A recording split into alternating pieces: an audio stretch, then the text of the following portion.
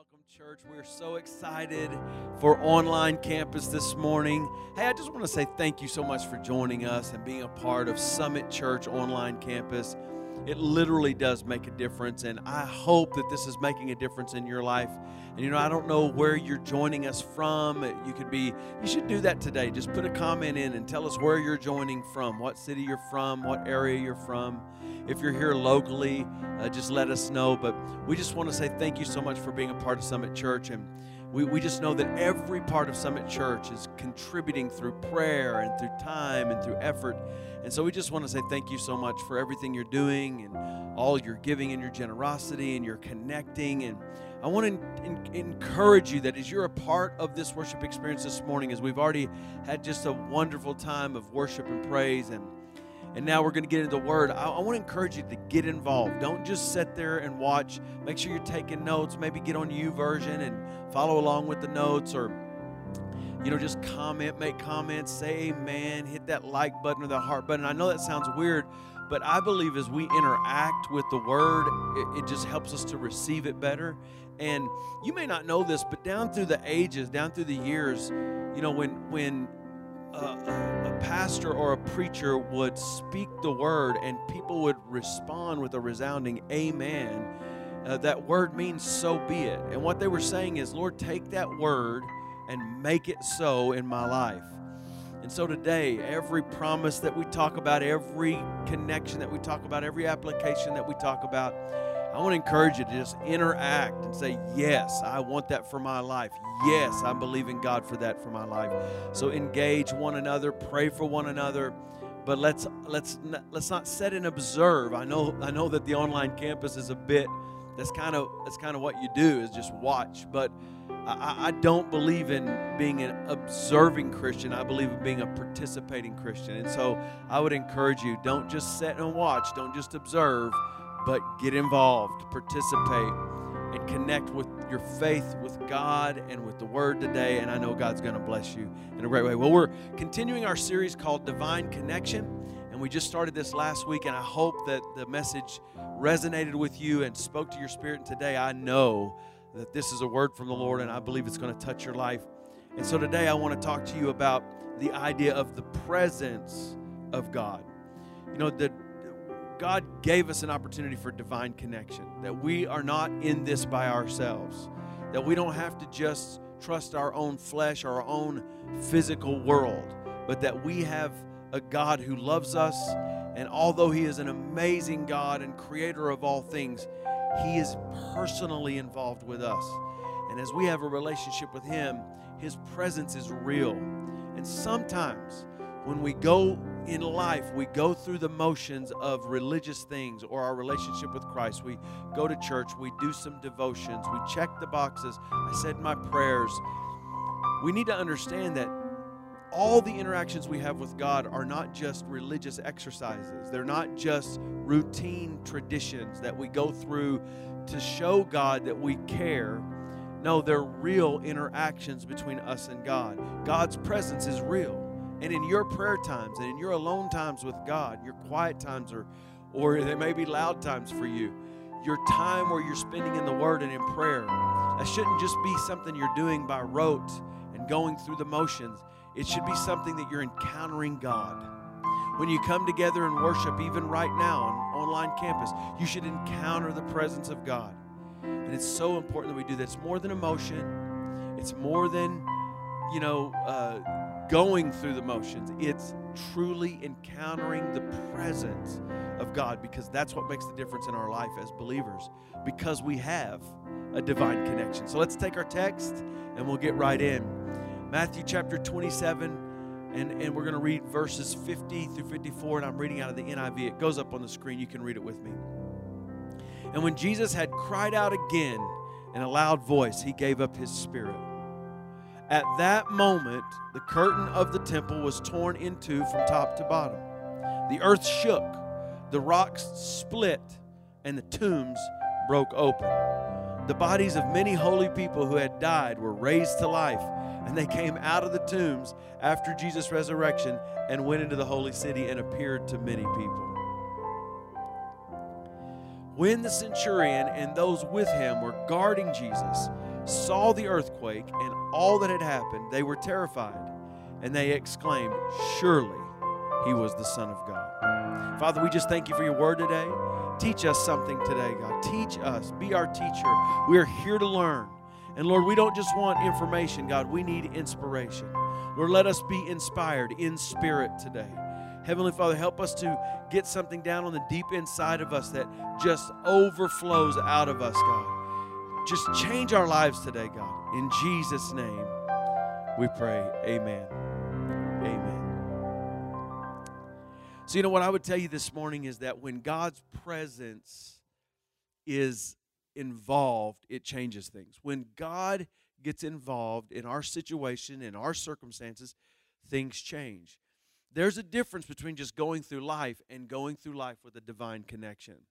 There's a difference between just going through life and going through life in the presence of God.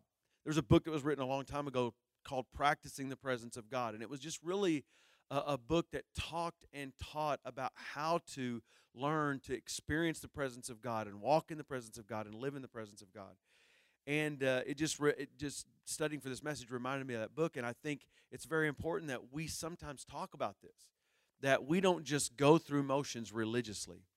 If your Christianity is merely just a doing of things that you feel like make you righteous or make you holy or make you what God wants you to be, I think what we have to do is we have to take a step back and ask ourselves, is that all there is? And I can tell you, no, it's not all there is. Is knowing God, having a relationship with God, is all that is just making a decision to follow Christ, praying a prayer at some point, asking God to come into your life, and being determined to go to heaven. That's great, but is that all there is? Absolutely not. That's not all there is. Is getting a change in your life and moving from something that was bad into something that was good, something that was unholy into something that was holy, something that was useless into something that was useful. Is that good? Yes, it's great. And does it change us? Yes.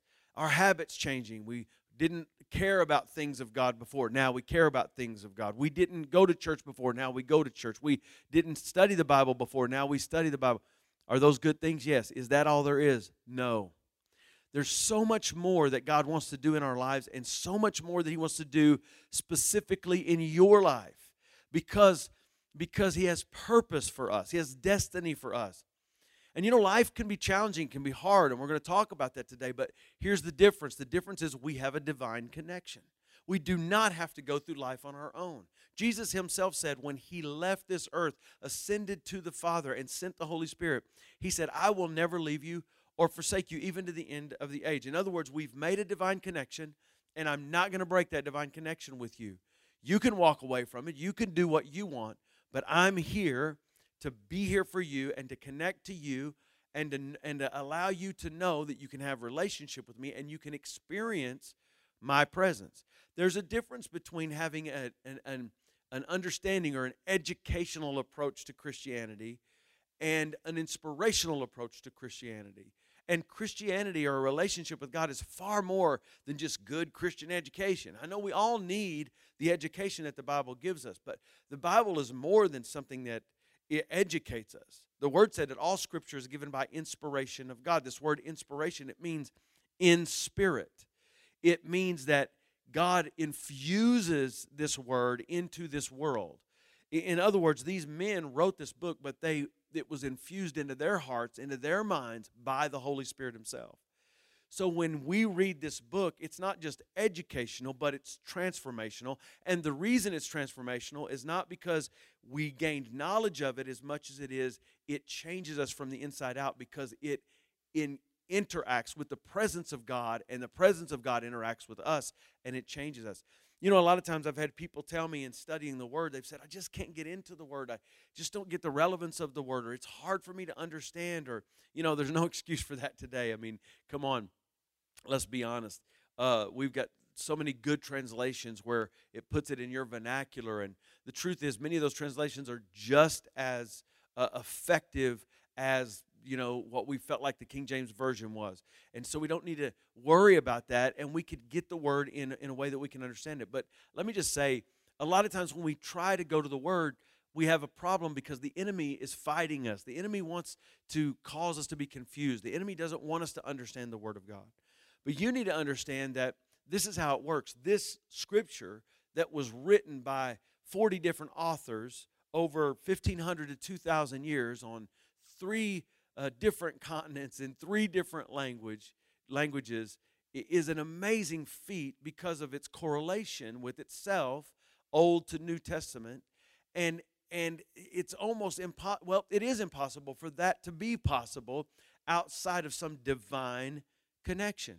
Now, the same Holy Spirit that wrote that word, the same Holy Spirit that inspired the writing of this, is the same Holy Spirit that dwells with us and in us today. So the same Holy Spirit who wrote it is the same Holy Spirit who can explain it to you in your spirit. And when you get into the Word, you're not just receiving an education and gaining knowledge of what God said, but these words get down on the inside of you. They renew your mind. They transform your spirit.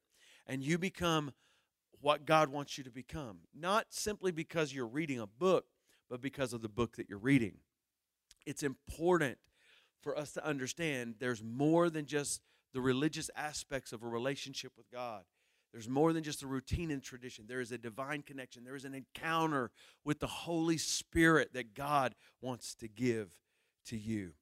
You know, God's presence changes things. You know, divine connection doesn't come through just religious exercise. You know, I know a lot of people that go through the motions. I've been one of those people in the past in my life where you get in a season where you're just going through the motions. You're just walking it out. You're just trying to be a good Christian. You're getting a little devotion time in. You're praying every once in a while, nothing deep, but just kind of talking to God every once in a while. You go to church when you can. Those kind of things that happen in our lives when we allow the world to overtake us. And we just go through the motions and we think, well, everything's fine, everything's good. And at best, we become lukewarm. The difference between a Christian that is lukewarm or average or mediocre in their spirituality and a Christian that is literally red hot, passionately following Jesus Christ and saying, man, I'm going to do whatever God tells me to do, and I'm going to overcome sin because of the power of God, and I'm going to overcome these obstacles in my way, and I'm going to experience what God wants me to experience because I'm going to follow Him wholeheartedly. The difference, I'm telling you, the difference is the presence of God. The difference is people who are seeking after the encounter with the Holy Spirit. And so when God's presence is engaged, it changes things. I mean, look at Acts chapter 2. Acts chapter 2, the Spirit of God came. I mean, the Lord told him, Jesus told him, go to the upper room, go to Jerusalem and wait and pray. And 120 of them went up into that room, and they began to pray and seek the face of God and praise God. And then Acts chapter 2 tells us, and the Holy Spirit came upon them, and all kinds of unbelievable manifestations happened. They spoke in languages that they did not know. There were physical manifestations that happened. You could see different things that were miraculous and supernatural. And it was just an amazing moment because it changes things when God's presence gets involved and you have that encounter. Let me tell you how it changes things. Peter, just 50 days before that, had denied Jesus because he was afraid he would be killed too. He denied that he was a follower of Jesus to a little girl, to a young lady who said, aren't you one of the Galileans? Aren't you one of the followers of Jesus? And he said, no, I'm not. He was so cowardly. He was so confused. He was so beat down by his circumstances that he literally just said, I don't know Christ. In the most pivotal moment of his Savior's temptation, his Savior's test, in the most pivotal moment of his best friend's life, he didn't show up. He was a coward. He ran. He denied.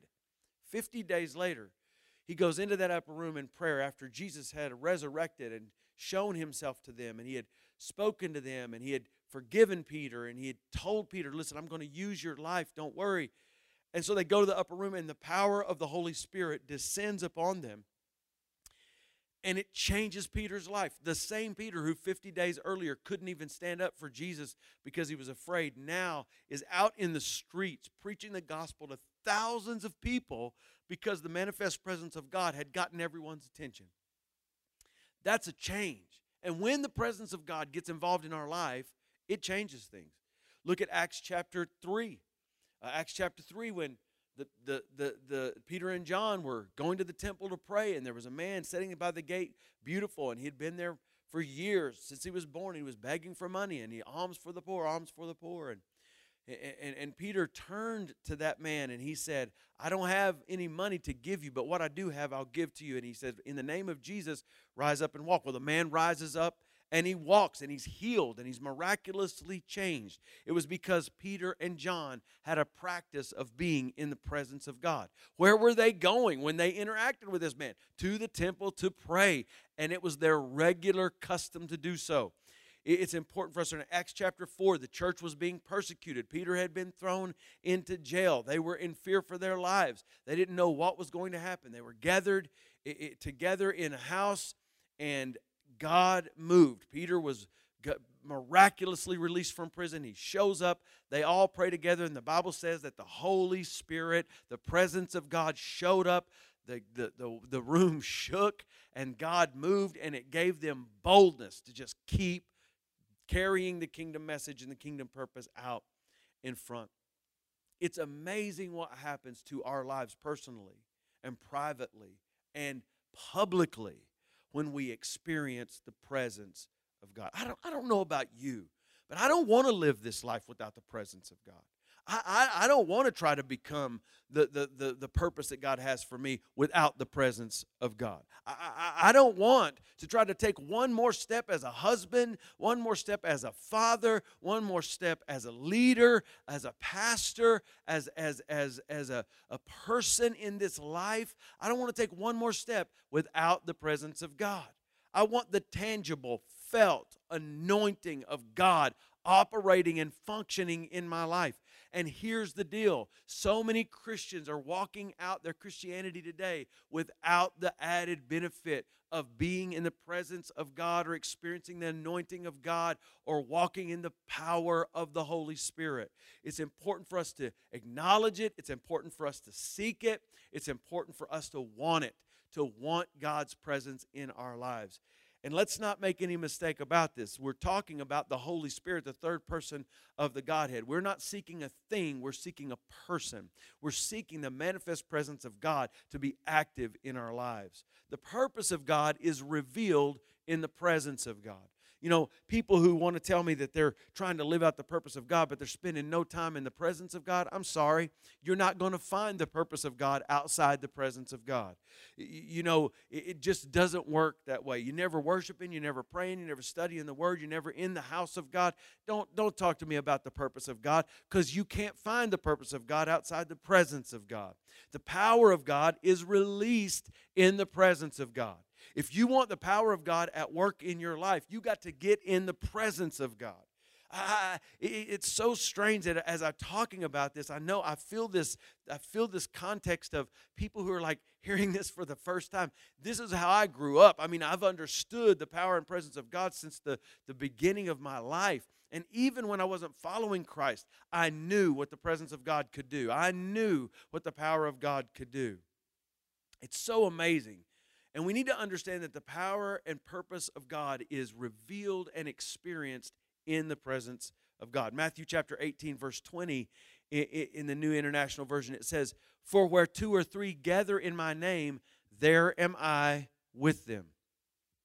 I mean, I wonder if we really expect that. I mean, right now at this online campus, there are many of you commenting and talking and attending this worship experience. And he says, where two or three are gathered together in my name. Now, I know that we're connected by technology, but God is not limited by technology. So we're here worshiping together. I mean, come on. Are you expecting to experience the presence of God? Because the Bible very clearly says that when we come together in the name of the Lord, that He shows up there. As we worship in this house, in this church building, and people come together and lift up their hands and worship God, as we hear the word preached, as we sing the songs, as we lift up praise to His name, He is not somewhere distant from us. He is right here, right now. The presence of God is available to you right now, because where two or three are gathered together in His name, He is there in their midst. That's what the Bible says. Divine connection, plain and simple, is being in the presence of God. You know, we all know in the book of Genesis, we all know how everything started. We've read it, we've studied it, we've heard it talked about, we've seen pictures and books of it. And God creating the heavens and the earth, God creating all the animals, God creating the skies and the earth and the seas, and God creating man. And we saw that God created man, and then he put man in the Garden of Eden, and he gave man dominion. And then he realized that it's not good for man to be alone.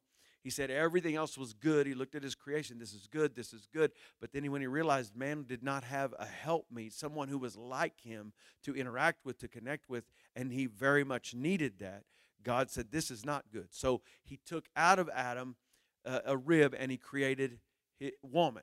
And he gave this woman to Adam. And Adam ultimately called her Eve because she was the beginning of the generations to come. And we see that Adam and Eve were given this opportunity. And the opportunity that they were given was to live in this paradise. That they were given this opportunity to live in paradise. And when I say paradise, I don't think we can even understand it or comprehend it. The only thing that you could even get close to what paradise must have been like is if what you imagine in your faith when you think about heaven. It was perfect. There was no flaws. There's no ugliness. It was all beautiful. There was no sin. There was no knowledge of good and bad. It was just living in this beautiful, wonderful, perfectly created atmosphere, and man was given the opportunity to lead in that context. And here they are, and God had told them, look, you can do anything. You can have anything. You can be a part of any of this that's going on here, but there's just one thing you can't do. Don't touch this tree, this one tree. And isn't it interesting that he gave them all this, but their attention, instead of appreciating all that they were given, their attention was to the one thing that they weren't given, the one thing that was holy and sacred and set apart and was only for God. They said, we want that. Isn't it interesting that they were led to that? They didn't decide that on their own. They didn't just go looking for it, but the enemy got involved and started pulling on them and saying, misconstruing and misrepresenting God and saying the reason God doesn't want you to have this is because he knows you'll be like him. And in a sense, they would be like him. In other words, with the understanding of good and evil. Adam and Eve just couldn't leave well enough alone. And here's the disastrous thing that happened with Adam and Eve. Not that they sinned. That was horrible, and it messed up humanity, and it allowed sin to come in the earth. Not that they were dismissed from the garden and had now to earn their living by the sweat of their brow, and Eve would pay the penalty through the pains of childbirth, and Adam would pay the penalty of having to work harder than necessary against the resistance of the earth that was sinful, and both of them having to experience this utter disappointment. But that wasn't the bad part. The bad part wasn't that they would be thrown out of the garden. The bad part is that they would be separated from God. Because, see, that's what sin does to us. It separates us from God. God is holy. God is righteous. He is. It's not that he does righteous and he does holy. Of course he does. But he is holy and he is righteous. There is nothing in him that is veiled. There is nothing in him that is not holy or righteous. He is fully holy, fully righteous. He is fully love. He is fully grace. He is fully judgment. He is fully everything that he is. He is perfect in every way. So for us to be in the glorious presence of Almighty God, who is holy, now with sin in our lives, with disobedience in our lives, it was impossible. We could not live. Now, before this, Adam and Eve literally would walk with God in the garden in the cool of the day. They would have conversations. God would come to them, and they would have these conversations in just this relationship and friendship. And now, because of sin, because of disobedience, because of all of this, they were pushed out. They weren't just pushed out. Now, a lot of times we look at the judgment of God and we say, oh, that's so horrible. How can he be so mean? But the truth is, the judgment of God that you see is always filtered through grace. And here's what I mean. He judged them and pushed them out of the garden because he was concerned that they would eat the tree of everlasting life, and they would be stuck perpetually for eternity in this state. And there would be nothing, because of the principles that were laid down, that God could do to change it. God can't go against himself. And so he had to push them out in order to save them from themselves. It is an amazing thing to see God. Even in his judgment, he's showing love. Even in his judgment, he's showing grace. And to be honest, everybody wants to argue about God is harsh, God is not. Listen, God is God. And if he wants to judge, it's his prerogative to do so. You're not God, and you're not even close to God. And I'm not God. And I'm not even close to God in the sense of becoming that. And we don't need to even think that way, because that's not biblical. It's not right. And we need to understand God is God, and he has all power, and he is all holy, and we cannot exist in his presence outside of help from him. And so he banishes them. And the Bible says in Genesis chapter 3, verse 23, so the Lord God banished him from the Garden of Eden to work the ground from which he had been taken. Now listen, that is a sad indictment of humanity. God created us to worship him. God created us to be in relationship with him. And God put us in an environment where that could happen. But then, because of our proclivity towards disobedience, or our proclivity towards rebellion and having our own way and doing our own thing, which is a possibility when you're given free will, and that's what God wanted. God wanted people who would worship him out of the free will of their heart. When you're given that, it's very often that the weakness of man shows up. And so it's sad that they were pushed out of the garden, but it's even more sad that they couldn't have the relationship that they had with God after that point. They hid from God. Immediately when they sinned, they knew they were naked. They didn't have knowledge of good and evil before, but now all of a sudden their innocence was gone, and they knew nakedness, this is not okay. We should be ashamed of our nakedness because it's just not holy. Well, if you have no knowledge of good and evil, then it's not sin to you. And so here they are realizing this, and they hide. They hide from God. God shows up, Adam, where are you? And Adam says, well, we were hiding from you, and because we were naked. And he said, who told you you were naked? He said, you ate of the tree. And they ate of the tree, and so God provided a sacrifice for them, clothed them, and then sent them out of the garden.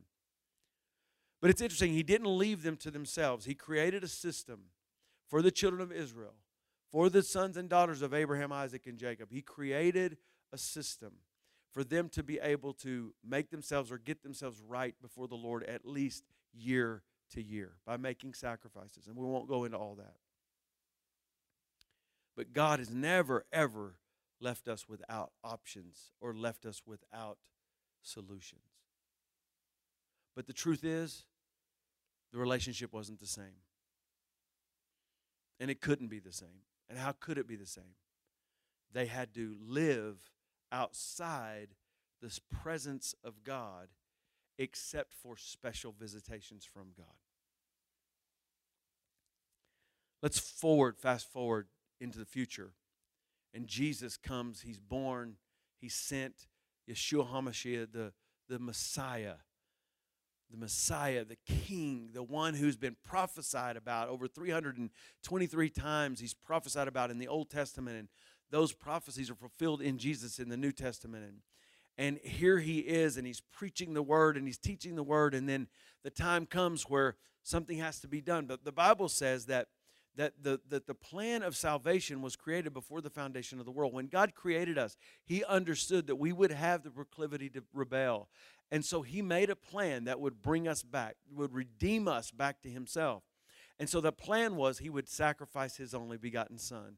He would put the penalty of our sin on his son. And all we need to do is believe on him, ask him to forgive us, and confess that he's our Lord and Savior, and follow Christ. That changes everything. Our heart is redeemed. Our spirit is renewed and regenerated. It's an amazing thing that God created, but it all happened as a result of Jesus giving himself to die on that cross and then raise again from the dead. And here's what we need to understand in the scripture text that we took this morning is that when Jesus went to that cross to pay the penalty of the sin, in Matthew chapter 27, verse 51, it says, at that moment, the curtain of the temple was torn in two from top to bottom. You see, in the sacrificial system, the temple was built, and there was a place called the Holy Place, and then inside the Holy Place, there was a place called the Holy of Holies. The Holy of Holies, no one could go into except the high priest, and he could go in only once a year. And he went in to make sacrifice for his own sins and for the sins of the people of Israel. Once a year he would go in. He would sanctify himself the entire year, and then he would go in to the Holy of Holies and make sacrifice for the people.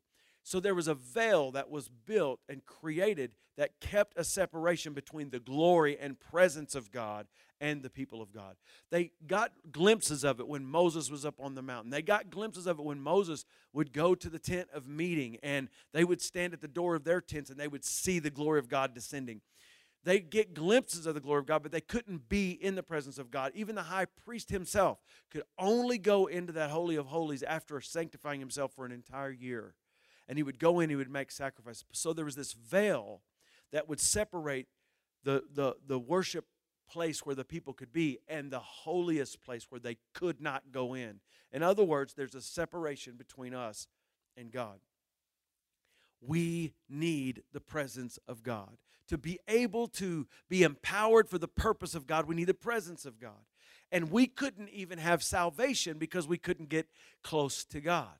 But when Jesus went on that cross, and he said several things, but the last thing he said is, it is finished. And when he said it is finished, he wasn't saying, I'm through paying the sacrifice. He wasn't saying, the pain is over. He wasn't saying, I did what I came to do. He was saying that the penalty has been paid once and for all. Now, if man will believe on me, they can be forgiven, they can be set free, they can be in relationship with the Father. The Bible tells us in 2 Corinthians chapter 5, verse 7, that God gave Jesus the ministry of reconciliation. So here's what that means. That means Jesus came for the very purpose of taking us and putting us back in relationship with God. He became the mediator, the high priest, and the sacrifice so that we could be in relationship and close proximity to God and in His presence, the glory of God. Now the Bible tells us in Hebrews that we can go boldly into the throne room of grace. Think about that for a minute. The Bible tells us specifically in that moment, Matthew chapter 27, that the veil was rent in two from top to bottom. Why does it specify that? Because there's no way that by man that you could just rip that veil from top to bottom. So what he was saying is when Jesus said it's finished, the price has been paid, God reached out of heaven and he ripped that veil from top to bottom, and he was saying, you are invited into my presence. You are invited into this place. You can have salvation. But many of us have gotten salvation, but then we've stopped right there. I'm going to heaven. Everything's okay. But we've missed out on the power and purpose of God because we haven't realized, no, we can experience on a daily basis the presence of God, the manifest glory of God in our lives. Him tangibly interacting with us as we pray, speaking to our hearts, speaking through His Word, and speaking in a still small voice in the impressions of our spirit. He wants to be with us. He wants us to be with Him. Being in the presence of God is, period, the divine connection. Now, you've been given access to be saved, but you've also been given access to receive the power, purpose, and presence of God in your life as a believer. God wants to give you the power of God, the miraculous workings of God in your life. I could stand here and tell you story after story of times God has used my life to do the miraculous. And when I say do the miraculous, I'm not kidding. I'm not joking. I've had God do so many things in my life that are miraculous. There's no way to explain how they happen. There's no way to explain how we were able to do that or how we were able to achieve that. There was no way to explain the miracles that happened when we prayed for someone to be healed and they were immediately healed. There's no way to explain how funding was provided literally out of nowhere to be able to do things we've done globally. It's amazing to see God miraculously move, and He wants to do that in your life. This Christian experience is not meant to be mundane or normal or average or whatever. This Christian experience is meant to be full-on, powerful, manifest presence of God operating and functioning in and through us on a daily basis.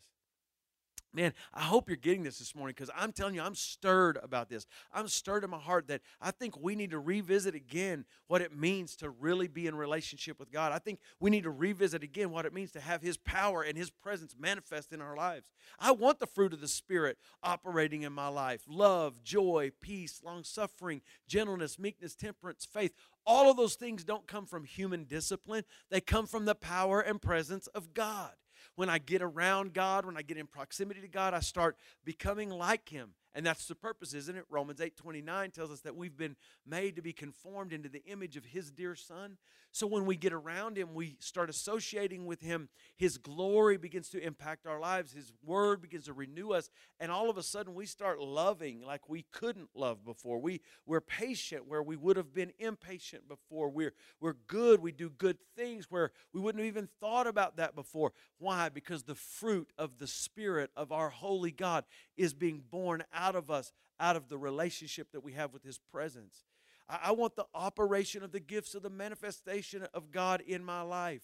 His gifts, the words of wisdom and words of knowledge and prophecy and tongues and interpretation of tongues and miraculous works and faith and this the power of God moving.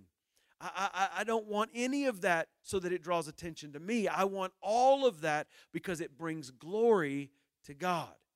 So there are three principles that I want to just share with you, and then I'll be finished today. Three principles from the power of God's presence. Three principles from the power of God's presence. Now, God's presence is a result of a genuine heart praying and praising God. How do we get in the presence of God? How do we get God to interact with us in our prayer times? How do we get God to interact with us when we praise and worship Him? How do we get His Spirit to move and manifest in our lives? Sincerity, genuineness, no faking, no pretending, no pretentiousness. Just coming as you are and saying, God, I want more of you. I want you in my life. You know the Bible says, ask and it will be given you. Seek and you shall find. Knock and the door will be open. Well, if you look at those verbs in that text, in the Greek, it's the aorist tense verb. And here's what that means. It's a continuing verb. So what it really means is seek and continue to seek, and you shall find. Knock and continue to knock, and the door will be open. Ask and continue to ask, and you shall receive. In other words, there's this place in us that we need to get to where we are literally going after God. Here's the beautiful thing about seeking God. You will seek Him. He will not let you down. He will let you find Him. When you knock on the door and say, Lord, I need in. I need you to open this door for me. I'm telling you, just keep knocking. He's going to open that door. When you ask and continue to ask for the needs that you have in your life, or ask and continue to ask for His purpose to be manifest in your life, God is not some kind of mean-spirited entity that He would tease you and then not show up in your life. No, when we begin to seek Him, we will find Him. When we begin to knock, the door will be open. When we begin to ask and continue to ask, we will receive the answers. Jeremiah 33:3 says, call unto me, and I will show you things you have not yet seen. He says, I will answer you. Did you hear what I said? That was in the Old Testament. He said, call unto me, and I will answer you. How much truer is that after that Jesus sent the power of the presence of the Holy Spirit into this age? How more powerful is it and real is it that when we call out to Him, He's going to answer us? Have you ever thought about in your prayer time, not just going through some kind of motions of talking to God, but actually listening, actually worshiping Him, actually seeking His face and saying, God, I want more of you? It's so amazing how God will show up in your life. Prayer is not merely a religious exercise or tradition. It is a conversation between a person who loves God and God Himself. There's no intermediary between you and God. It's God. You are interacting with Him. And there's so much more than just going through these motions. It's a meeting between you and God. It is showing up in the presence of God. It is an encounter with God. So here are the three principles. Number one, God's presence produces God's power. I talked to you earlier about that moment in Acts chapter 3 where Peter and John healed the lame man and thousands gave their lives to the Lord.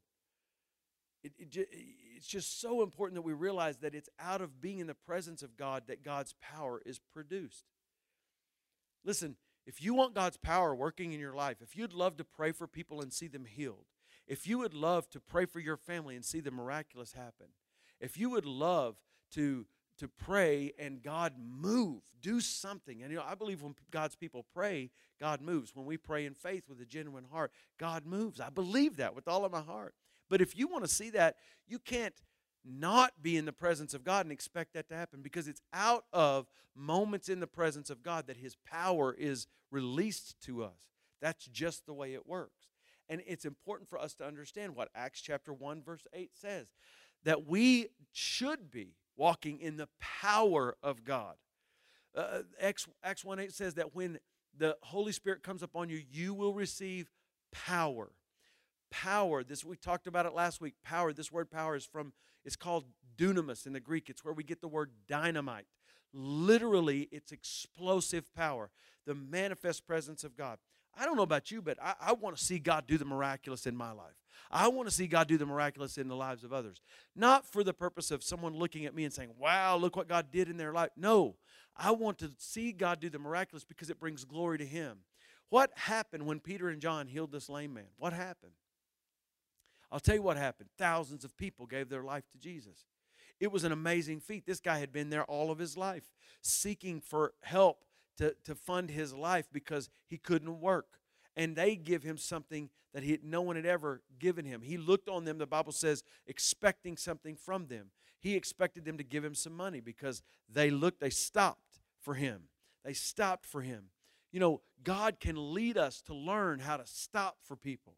It's so important that we learn this. We're passing by people every day that need the power of God. We're living in a world where people are starting to seek for false religions and mysticism and all of this other stuff to find some kind of spiritual connection. And we have that power. We have the Holy Spirit in our lives that people are seeking for, that they need and they want. And we could be manifesting that in people's lives if we would just understand being in His presence, learning how to listen to His Spirit, to stop just letting people go by. Stop just seeing our coworkers as coworkers. We see them every day. No, that allowing God to lead you of what's going on in their life, allowing God to speak to you and through you.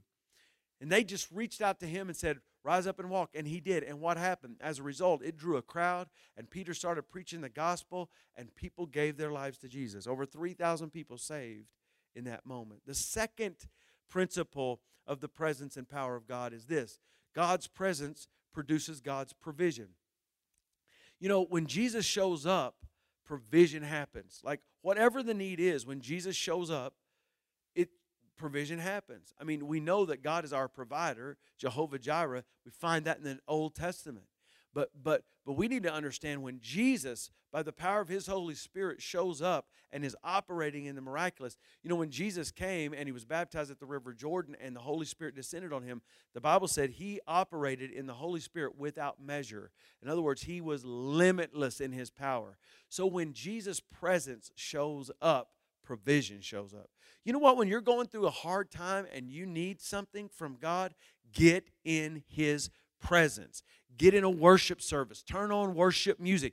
Get in your prayer closet and just start praising His name. I'm telling you, because when His presence tangibly shows up, things change. Provision happens. I'll never forget, there was a year where we were going to build a dorm in Uganda for teachers so that they could teach at the Watoto schools. And we did not have the money. But we had a moment where we had to commit, or we had to say we can't do it. And I just felt like God was telling me, commit to this, commit to it. We did not have the money. We did not have the money. And one of the guys going on the team, I came to the conclusion, I'm going to step out in faith here. And I talked to, mentors in my life. We stepped out in faith, and I said, we're going to commit. So I called them, and I said, we're doing it. And they said, well, you need to send us the money so we can get prepared for you. And I'm saying, okay, we're doing it. We'll send you the money. And I had no money.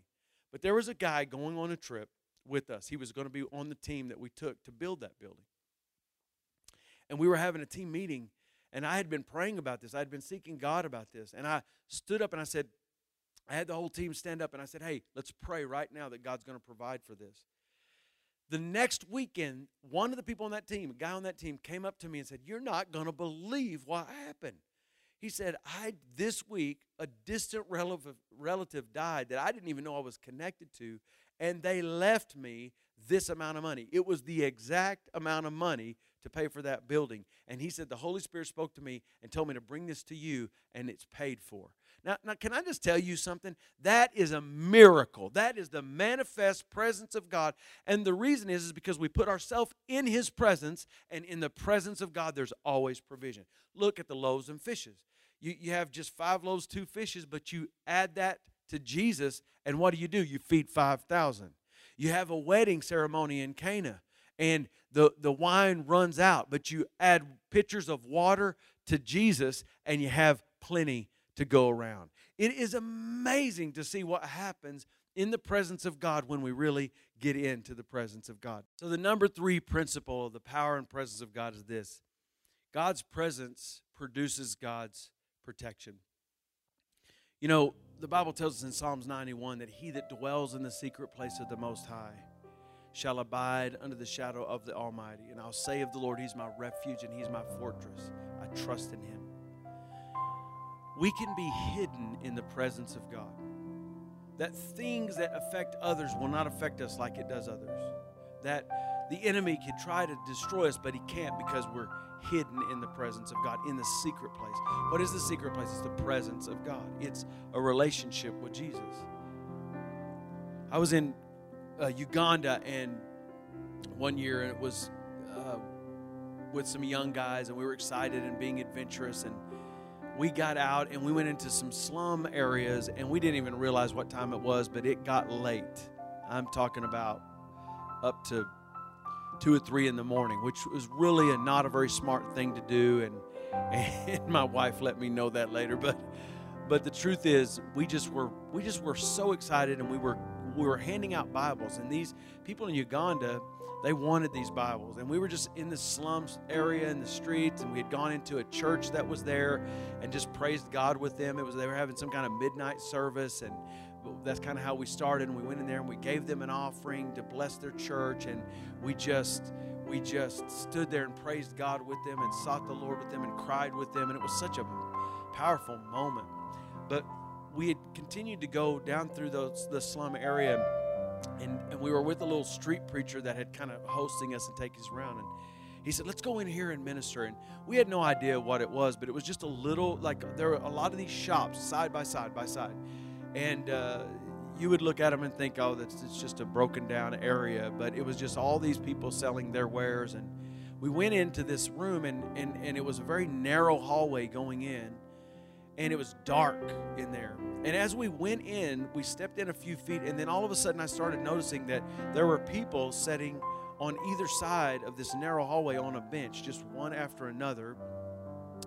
And then I started realizing, as I was continuing to follow this man down and walk down, I was realizing something very important. These were all women. They were all young women. And the little street pastor next to me all of a sudden says, this is a brothel. We had no idea it was a brothel. And we walk in to that thing, and we get to this corner, and we're about to turn and go right, because what he's trying to do is he's trying to get us to go in and minister to the pimps, and they were standing right there. And when I got to the end, all of a sudden in my spirit, I'm telling you, almost like an audible voice, God said, stop, back up, get out of this room. And I felt it. It wasn't like a fear in me. I hadn't processed or understood what was really going on at the moment. I just didn't realize. And I told the whole team that was with me, 3 or 4 guys, I said, hey, stop. Let's stop. Let's back up and get out of here. The Lord just told me, get out of here. So I don't know what the impending doom was on the other end of that. I don't know what was about to happen to us. I don't know what was going on, but here's what we did.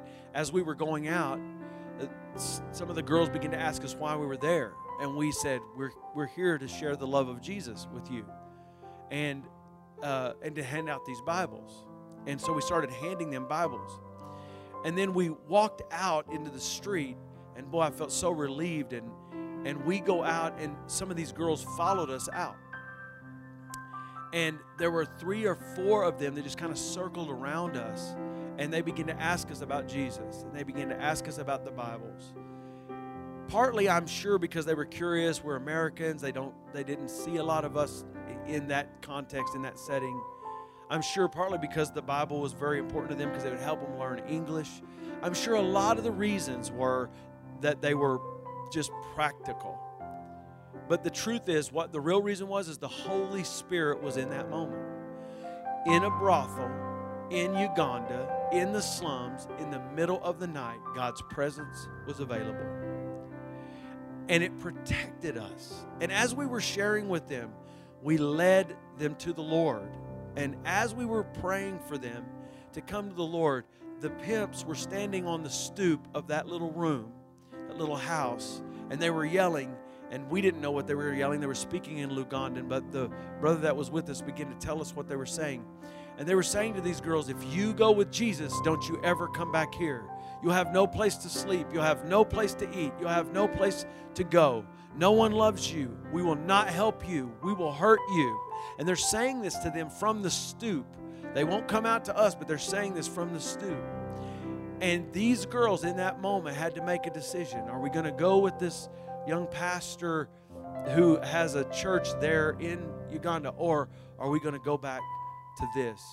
And there were a few of them that went back to the home, and there were a few of them that went on with us. But what I know is because we had spent time in prayer, we had spent time in the presence of God, we had spent time doing what God told us to do, and in that moment we were sensitive to the leading of the Holy Spirit's voice. He protected us. There have been many times in my family where I couldn't explain to my kids why I couldn't let them go somewhere or do something. It wasn't anything bad. But something in my spirit said, don't do it. Don't let them go. Just don't. And I couldn't even say why, but I knew. And then we found out later that they were saved from something, or they were safe. It's amazing to me how interactive God is in our lives and how powerful He will move in our lives if we'll just get in His presence. If we'll just get in His presence, if we'll just seek Him, if we'll just call unto Him, He will answer us. If we'll just knock on that door spiritually, He will open to us. God is not wanting to keep you out. He ripped the veil so you could be in. He said, you can boldly come into my throne room. You can boldly come into the Holy of Holies because I have paid the penalty.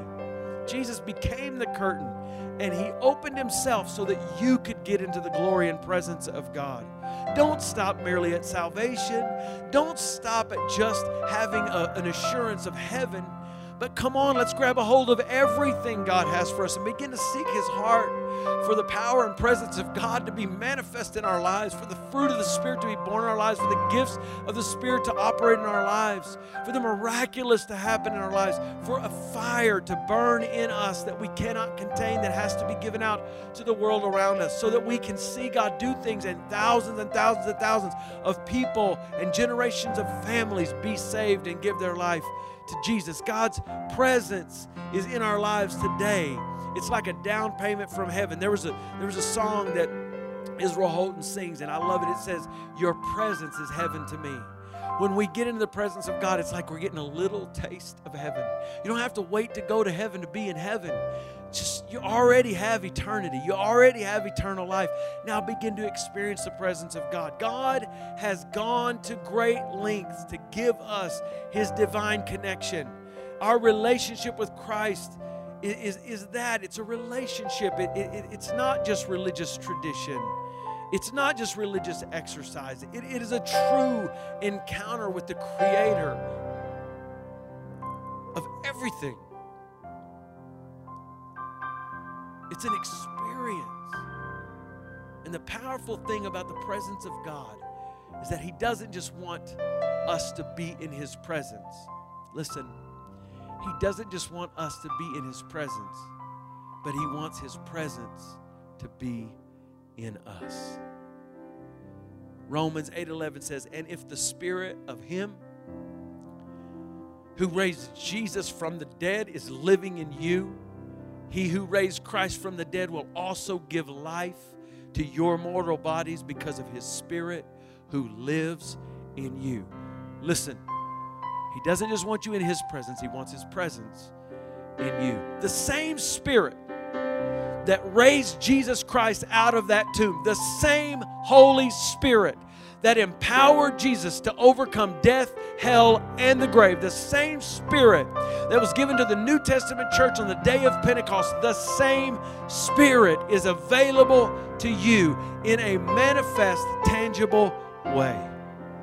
Listen, life is a challenge internally and externally, but we do not have to go through life alone. He is with us. His presence is with us and in us. We have a divine connection. What happens circumstantially in this world is not the last word because we have a divine connection. Death does not have the last word. The grave does not have the last word. The world's governments do not have the last word. This earth does not have the last word. Evil men do not have the last word. The devil himself does not have the last word. Why? Because we have a divine connection. Jesus had the last word, and His last word on that cross was, "It is finished." And when He spoke those words, the veil was rent. And now you and I can be in the presence of God, and God's presence can be in us. It's like the old hymn says, there is power in the blood. There is power in the blood. There's a wonder-working power in the precious blood of the Lamb. Let's pray. Father, we thank You for Your word today. We give You glory for it. We thank You for Your presence. Oh God, what would we do without Your presence? What would we do without Your presence? Thank You for being with us. Thank You for empowering us. Thank You for emboldening us. Thank You for using us. Thank You that Your manifest presence will begin to do wondrous works in our lives as we seek Your face, as we spend time in proximity to You, and as Your Spirit gets in us and through us and on us. Father, I pray for every single person here today in our online campus. If they do not know You, if they do not have a relationship with You, help them to see the length of Your love and the ways that You have done everything You can to bring them in to a relationship with You. I pray that they'll turn to You today, and I pray that they'll find a relationship with You. And for the rest of us who know You and have a relationship with You, I ask that You'll help us to walk in the power of Your Holy Spirit. Baptize us in Your Holy Spirit. Renew us in Your Holy Spirit. Refresh us again and again and again. And let our lives burn with the fire of Your Holy Spirit. So much so that it lights our world. In Jesus' name, amen.